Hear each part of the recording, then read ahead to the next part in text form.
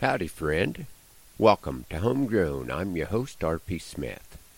We were blessed to celebrate the Christmas season a couple times this past week with our family. This morning, we are working together as a family, sharing the ewes in preparation for lambing season that will start in just a few weeks.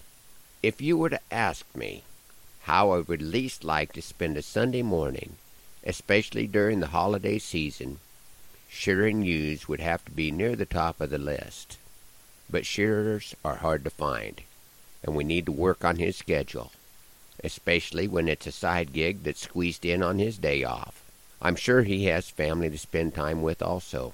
I know there are many folks that would be glad to have an opportunity to work with loved ones this morning, and by loved ones I am referring to the family involved, and not necessarily the sheep.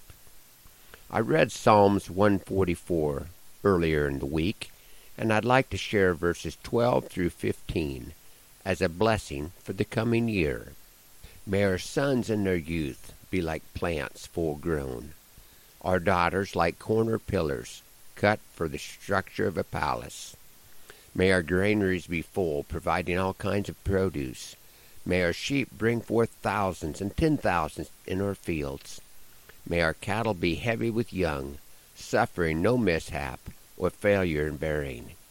May there be no cry of distress in our streets. Blessed are the people to whom such blessings fall. Blessed are the people whose God is the Lord. Families need loved. Cattle need fed and sheep need sheared. But most important, not just in the good times, but also in the hard, we need to look to and trust the provider and creator of it all.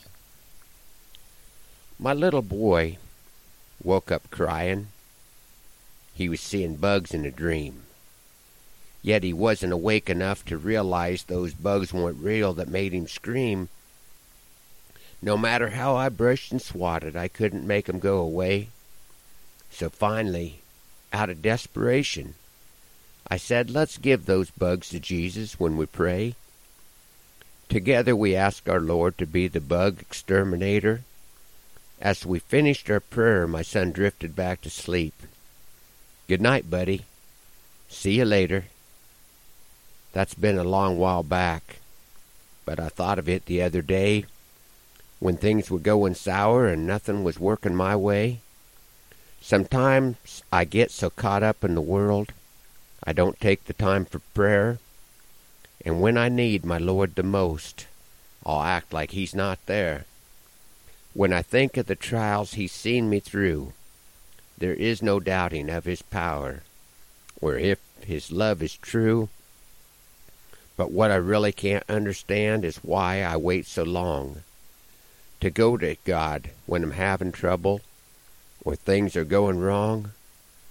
My troubles aren't any bigger than the bugs that in my son's dreams he can see.